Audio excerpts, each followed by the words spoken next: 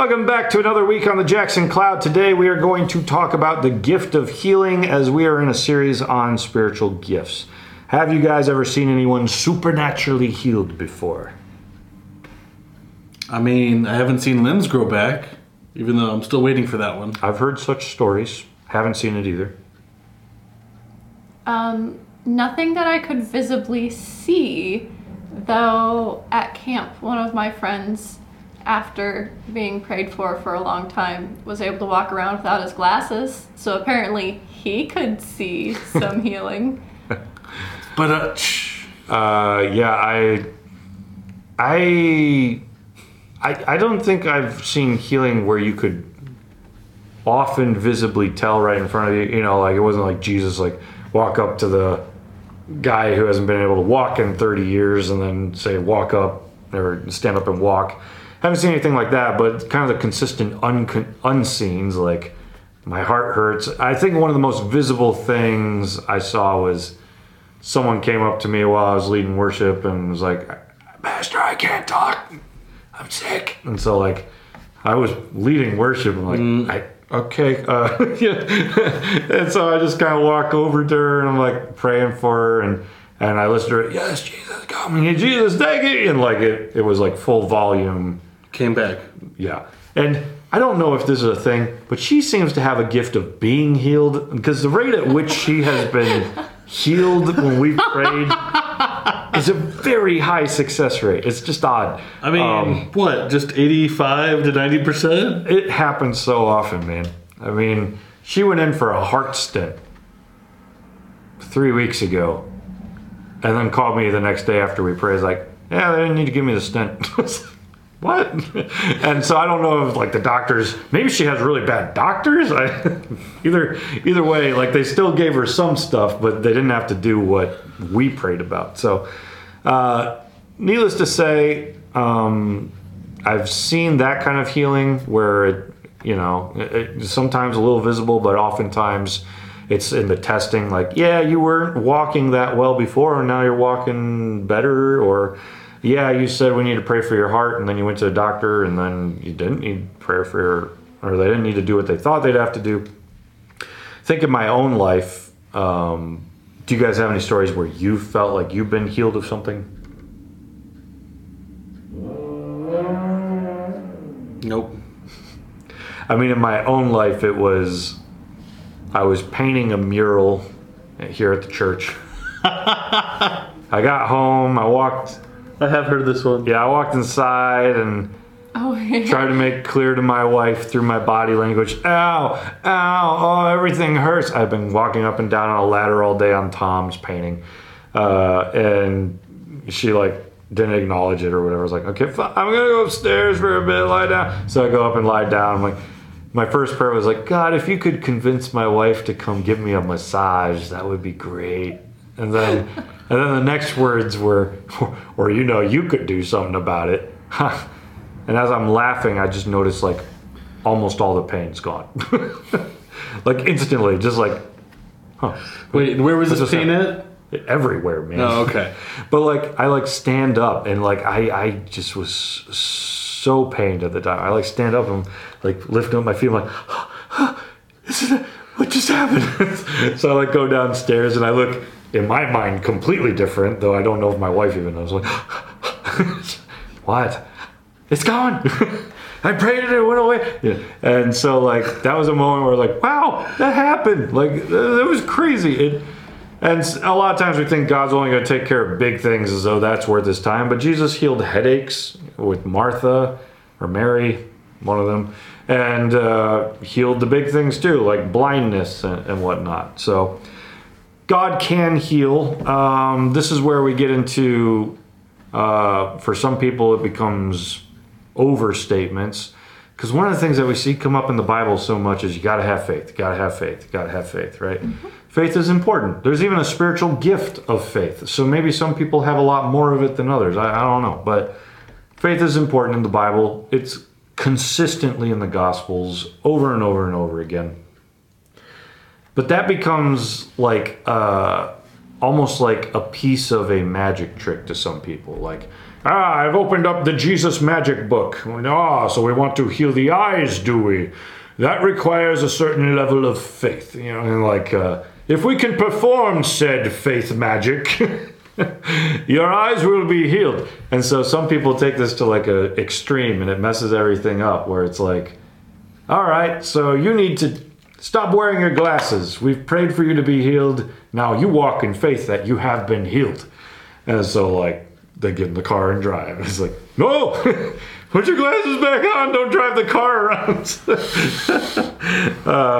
And so like, there's these moments where people are like, no, I'm claiming my healing. I'm claiming it by faith, as though like they're healed when they're not. And obviously this just seems absurd to me. I don't know. Can't remember when Jesus really did that. Wait, absurd or absurd? Absurd. Okay. I can't think of a story where Jesus was like, well, maybe later. Yeah, we prayed, but But I do see Jesus not always get the perfect home run. When he goes to his hometown, the Bible says that he wanted more people to be healed, but they didn't have enough faith, so he couldn't. And I don't know which, I wouldn't take that as a magical way. I would say it like this, like, Jesus said it himself, a prophet's not accepted in his hometown, right? I think maybe we've even talked about this, famous people. We did. I think it was in our worship episode, maybe. Right there, yeah. So, like, was it in that episode, I'm not though? sure. I'm I don't think it was in It that might have been episode. something else. Whatever episode it was in, Jamin will put right Let's here. change this to a question mark. There we go. I'm not going to look. I don't have time. I tried. But, Jesus wanted more to be healed, and they weren't. My guess is because they didn't have enough faith to, like, even come out to be prayed for. I grew up in a city that had a very famous person living there, and I was always confused why the city didn't seem to say much about this. Or, like, I go to school with his son, and since I moved here from far away, it's like, it's so crazy. I go to school with the son of a famous person, and like, if I reference them, others would be like, yeah, like, what? Like, it's like, yeah, he's always lived here. You don't know what it's like. I moved in from out of town. This is crazy, guys. But for them, it's just like, yeah, they've always lived here. So same with Jesus. Who's that?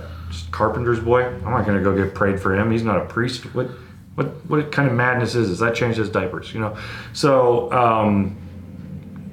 with that being said, not enough faith for the city to even care to be prayed for. But a few people get prayed for anyways and get healed. So bad day for Jesus is a good day for us. But then there's other times. You remember the guy that he prays for his ears to be healed? And he's like, what do you see? He's like, everybody looks like walking trees here, Jesus. I don't understand. It's like, okay, let's pray again. So Jesus prays a second time. Jesus, God in flesh, completely anointed with the Holy Spirit, has to pray twice for a person to be healed, because the first time didn't quite catch all the way. Got like a half healing. So like, which I'd be fine with just a half healing most of the time. But these are examples from Jesus' own life, that he didn't always get what he wanted when it came to healing. His city didn't get as much healing as he hoped that it would get. This guy wasn't exactly an instant healing. Faith was important and played an element, but I would say faith is as important as, like, do you believe Jesus can do this, yes or no? Because when we act like I have to have a certain level of faith as though this is a magic book, that means we're healing ourselves. And that's not... Right. That doesn't make any sense. Who are you supposed to have faith in? Jesus or in yourself to heal yourself? The answer is Jesus. So, like, for me, I pray for people for healing plenty of times. And if it doesn't happen, I just pray again. So faith is not like a commodity. It's not like a savings account where you save up enough faith to be able to try to make a deposit on healing. Right? But it's not unimportant either. And that's where, people get caught up on extremes on this. Because, like, how much faith did I have when I was like, or you could heal my back. Right. I had enough faith to believe that God could do it, but I didn't have enough faith to believe that he would. And he did it. How much faith did Lazarus have to come back from the dead? Probably not much, because he was dead, but... I mean, he could have had a bank vault full of faith. I don't know. That we just explained that's not how it works. I mean, maybe for the gift of faith person, whatever exactly that means, but for Lazarus, he's dead. He's not like, waiting for that moment. He's gone. And then Jesus comes up and heals him back to life. It's like, okay, how much faith did Lazarus have? I don't know, but he was healed. So when we become dependent on ourselves for healing, we just kind of miss it. But people get healed a lot more than I think we notice. It's just how constant are we willing to pray for people? Because oftentimes we're not. We'll pray for the doctor's hand, right? That's the most famous prayer I always heard growing up. God, would you just guide the doctor's hands that they would be healed? Well, how about we start with, God, would you heal them so the doctor doesn't have to have hands to be guided? But people don't usually start there. And so they don't usually see it. And when we do see it, we don't even notice. Like, maybe you remember this at Spring Arbor. The chaplain brought up this girl who they thought she might have cancer. Mm-hmm. And the chaplain had been through cancer. And so he was like, we're going to pray for this student right now for her to be healed. And so the whole school gathered around, laid hands like all across the chapel. Yeah. And so we prayed. She went to the doctor. She comes back the next week. And the announcement is she does, in fact, have cancer. And so, like, for most people, it's like, we tried. Instead, the chaplain's like, we're going to pray again. Everybody comes. So we all lay hands on each other across the chapel. We pray again. She comes back the next week, and she doesn't have cancer anymore. And the whole school's like, wah, wah, like celebrating. We just saw someone healed of cancer. You don't get healed of cancer, And so, like, we're freaking out. This is crazy. And then the worship was pumping that day, because people had something to really motivate them into worship. And then we all left. And every chapel after that was like every chapel that had been before. And it's like everyone instantly forgot the moment they walked out of that room. To the point that I bet a lot of people don't even remember. I don't. I might have skipped that chapel. Okay, well. Both of them? All 2 or 3 of them. I just used my 6 strategically, okay? Strategically for the 3 healing ones? I mean, what year was it? I don't remember. See? You can't remember, I don't remember. But I remember the story because I went home and I wrote it down. I was like, I need to remember this. This is what testimonies are important for, is to remind us in the future to pray again, because we saw it before. Whereas it felt like the rest of the school instantly forgot. And then I bet for a lot of people who remembered, it progressed from I forgot to I stopped believing it happened. Because here's what people do all the time. Like, well, that was so long ago. Maybe it's just like the doctor messed up the diagnosis, and then over time they like figured it out. Like, oh no, it's fine. And then everybody's just, we probably got that wrong. Because this is what happens to testimonies. When we're removed from what happened in the past, it starts getting groggy in our minds and we remember it differently. This even happens with dreams. And when you wake up from a dream, if you don't write it down right away, you will either forget it or you will remember it wrong. Right. So like when I have these big testimony moments, I often write them down because I'm like, I don't want to forget this. I need to remember this happened. And I need to remember how I felt when it happened, because the feelings will leave over time and I'll remember it differently because of that. But here's the thing with healing. I honestly don't have a ton to say about it, because what is there to say other than if someone's sick, you pray? I don't care if you don't have the gift of healing or not. If someone's sick, you pray. That's just a church thing that you do, and God will either show up and do something or it won't happen and you're going to pray again. And you'll choose what makes sense as your amount to pray in that moment, and what makes sense to keep praying outside of that. So I heard the analogy from one really good vineyard pastor at a conference. He said, I treat prayer for healing like it's a automatic door. So like a Target, you walk towards it, it opens. That's how he treats it. It's like, you're sick. I don't know what's going to happen, but I'm going to walk in faith towards that door, expecting that the door is going to open. And I guess if it doesn't, I don't. But like, that's what you do. You trust the door to open as you approach it. You have that idea of the door opening, and I'm thinking of Toy Story with the toys jumping on it, trying to get it open. Like, that's my imagery right now. Well, that's a good level of faith to have. I'm walking towards the door. This door is supposed to open. So that's what I'm going to do. If it doesn't and I hit my head on it, I'll try again. Something must be wrong. I don't know. But then he gave a really good example as to how he does it. And I've been using this ever since. Okay. How much pain are you in right now? And they'll give me, like, first, what's the problem? What are we praying for? Well, my foot hurts. Look at that. Feet again. Okay. How much pain are your feet in on a scale of 1 to 10? Well, it's a 6. All right. We're going to pray and we're going to stop. And I want you to tell me, has it come down, gone up? If it's going up, I'm doing something wrong. I don't know.